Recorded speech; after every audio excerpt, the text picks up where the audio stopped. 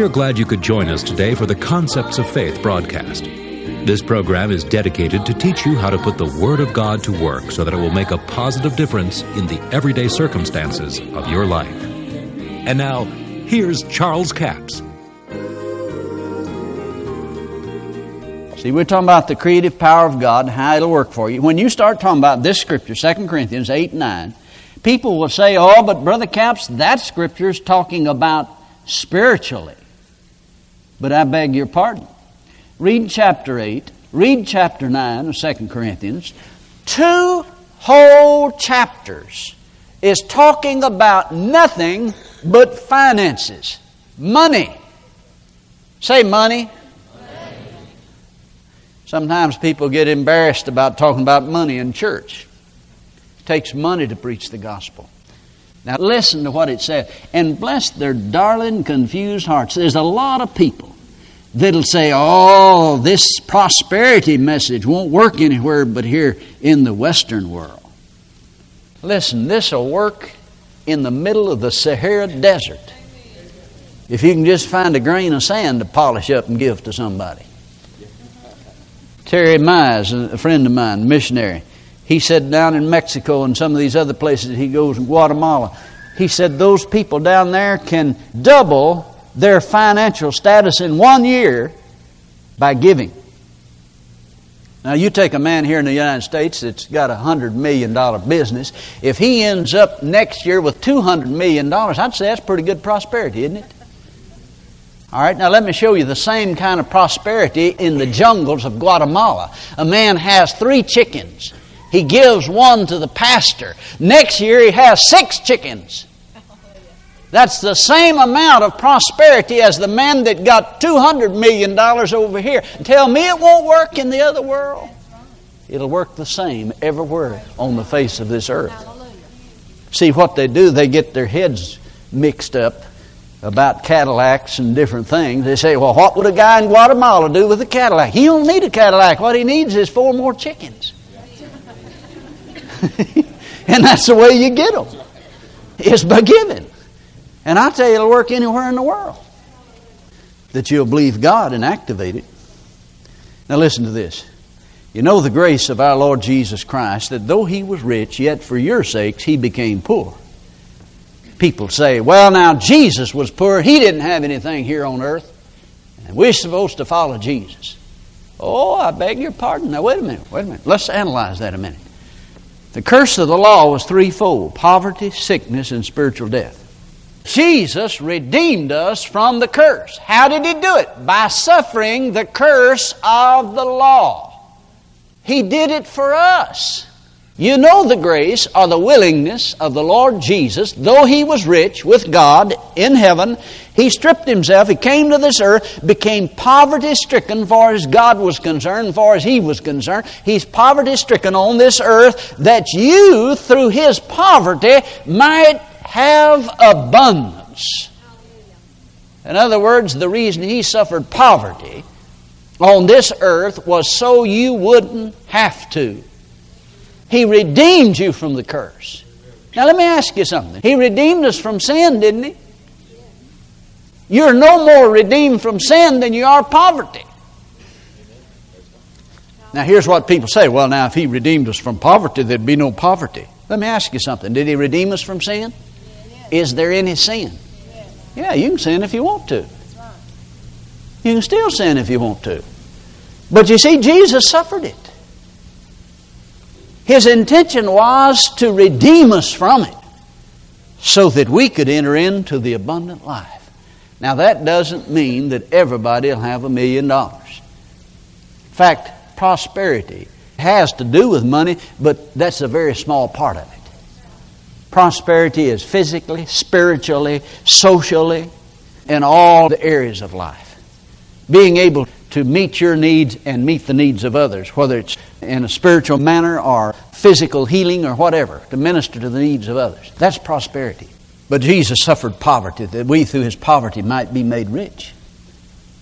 Now the word rich means abundance. So if we can ever get it settled in our minds that Jesus wants us to have abundance. He came that you might have the abundant life. Romans 5:17 says, having received the abundance of grace and the gift of righteousness, we do reign as kings in life by one Jesus Christ. The Amplified says, reign as kings in life. They that receive the abundance of grace. You know, there's a lot of people, though, that won't receive the abundance of grace. You know what grace is? Grace is God's willingness to use His power and His ability on your behalf, even though you don't deserve it. Paul said, be strong in grace. You see, in Pentecostal circles, you don't have any trouble with people believing that God's able. But you really have trouble getting people to believe that God's willing and He'll do it now. See, everybody believes God's able. The devil even believes that. He's not going to get anything. But you got to believe that He's able and He's willing. And He'll do it now. If we'll confess His word, if we'll go with the manner that He gave us. The Lord hath pleasure in the prosperity of His servant, and Abraham's blessings are mine. Psalms 35:27 and Galatians 3:14. Then for guidance and for wisdom, here's a confession that the Lord said to me several years ago. He said, son, if you will confess these scriptures daily, you'll never have any trouble hearing my voice and knowing what I direct you to do. John 16th chapter, verse 13, and James 1:5. And from that I've formed this confession: the Spirit of truth that abideth within me, He teaches me all things, He guides me into all truths. Therefore I confess I have perfect knowledge of every situation, every circumstance that I come up against. I have the wisdom of God. Then John 10:4 and 5. From that I got this confession: I do follow the good shepherd. I know his voice, and the voice of a stranger I will not follow. Now see, I caught myself one day saying, Lord, I know your word said that your sheep hear your voice, but I don't. You know what the Lord kept saying to me? But I said you do. I said, I know you said that, but I don't. He said, but I said you do. Can you imagine a guy arguing with the Lord, talking with Him all the time and saying you don't hear Him? He said, but I said you do. Finally, it got over to me. I was saying I didn't, and He said I did. And He said, son, confess these scriptures, that the Spirit of truth abides in you, and He teaches you all things. He guides you into all truths, and you do hear the voice of the good shepherd, and the voice of a stranger you will not follow. And He said, if you'll continually do that, build it into your spirit, you'll never have any trouble hearing from me and knowing what I said. But you see, when you get lax on these things, now that's why it's necessary to continually confess the Scriptures and the Word of God. You don't ever get to the point that you can just quit confessing the Word of God. You got to stay at it. If you don't, you'll turn negative on some things. Now, whether you've noticed or not, this world's in a negative stream. And it'll carry you down the primrose path to destruction if you get in it. Have you noticed that any old dead fish can float downstream? But it takes a live one to go upstream. So when you start confessing the positive things of life, there's going to be a lot of people think that there's something wrong with you. They want to know what's got into you. Well, just tell them nothing but the Word of God. I'm filled with the knowledge of the Lord's will and all wisdom and spiritual understanding. Somebody said, why, you sound like you're conceited. No, I'm confessing the Word of God from Colossians 1:9, the prayer that Paul prayed, that they would be filled with the knowledge of the Lord's will. See, we can enter into that. It is available to us. But you see, Jesus is not going to come back from the dead to make that happen to us. And it's not going to happen just because it's in the Bible. It's going to happen when we call for it. We have to call for these things. I put off the old man, I put on the new man, which is renewed in the knowledge after the image of Him that created me. I've received the spirit of wisdom and revelation and the knowledge of Him, the eyes of my understanding being enlightened. I'm not conformed to the world, but I'm transformed by the renewing of my mind. My mind is renewed by the Word of God. Now there's something about God's Word that will get into your spirit and change your attitude, change your direction in life, change the way you think. It'll change the way you talk when you begin to say these things. But it's up to you to do it. I'm increasing in the knowledge of God. I'm strengthened with all might according to His glorious power. Colossians 1:10 and 11. These things are available to us. We confess it. We speak it. We proclaim it. The joy of the Lord is my strength. The Lord is the strength of my life. God is on my side. God is in me now. Who can be against me? Hath given to me all things that pertain to life and godliness. For I am a partaker of the divine nature. See, that comes from 2 Corinthians 6:16, John 10:10, 2 Peter 1:3 and 4, and Romans 8:31. It's the power of God. The Apostle Paul said, I'm not ashamed of the gospel, for it is the power of God unto salvation to everyone that believeth. Now, the last one I want to talk about here.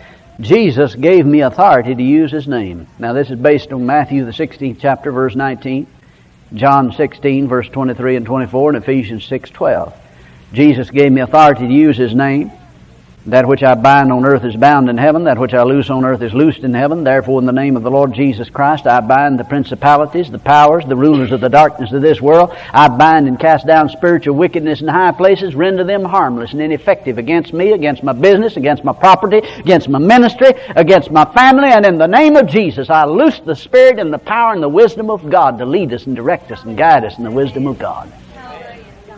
The reason I can bind the principalities and powers and cast them down, render them harmless and ineffective, by faith and the power of the name of Jesus. I have authority to use it because I have a physical, flesh, blood, and bone body, and I have the faith of God in me from the Word of God. Can you say amen? Amen. Thank you so much for joining us for the Concepts of Faith broadcast today. Trust you've been with us all this week. We have a CD offer number 7210. It's 2 CDs for $15 plus $4 postage and handling, a total of $19. It's entitled, God's Creative Power Will Work for You. God's Word is creative power. You can use God's Word to overcome the circumstances of life if you know how to do it. But you have to learn to think like God thinks. And we do that by saying what God said about us. If you say what God says about you long enough, you will get it on the inside of you. And when it abides in you, then, Jesus said, ask what you will. He said, if you abide in me, my words abide in you, ask what you will, and it shall be done.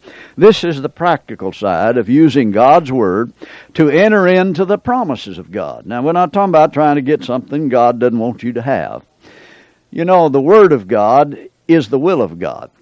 Now, in the book of Psalms, it says, if you delight yourself in the Lord, He'll give you the desires of your heart. Now, I take that to mean, and I believe this is in that context, if you delight yourself in the Lord, you delight yourself in the Word of God, and then that Word creates the desires of God in your heart. Then your desires are of God. So it keeps you in line with the Word of God and the will of God, and then faith cometh by hearing. As long as you speak what the enemy says and talk your problems and your failures, you're going to have great faith in problems and failures and no faith in God to deliver you. But if you will confess what God said, greater is He that's in you than he that's in the world. The enemy had no power over me to overcome evil with good. Keep God's Word in your mouth. God's Word is established in heaven. What are you going to establish on earth? Blessing or curses? So many people do that, and they don't realize they're establishing the curses. That's offer number 7210. It's 2 CDs for $15 plus $4 postage and handling, a total of $19. We have a toll-free order line, 1-877-396-9400. Until Monday, this is Charles Capps reminding you the enemy is defeated, God is exalted, and Jesus is coming soon. To order the product offered today, call 1-877-396-9400 or write Charles Capps, P.O. Box 69, England, Arkansas, 72046. A complete list of CDs, books, and DVDs are available online at charlescapps.com. Through the website, you can listen to this radio program again and subscribe to our podcast. This broadcast is sponsored by Charles Capps Ministries and our listeners in this area.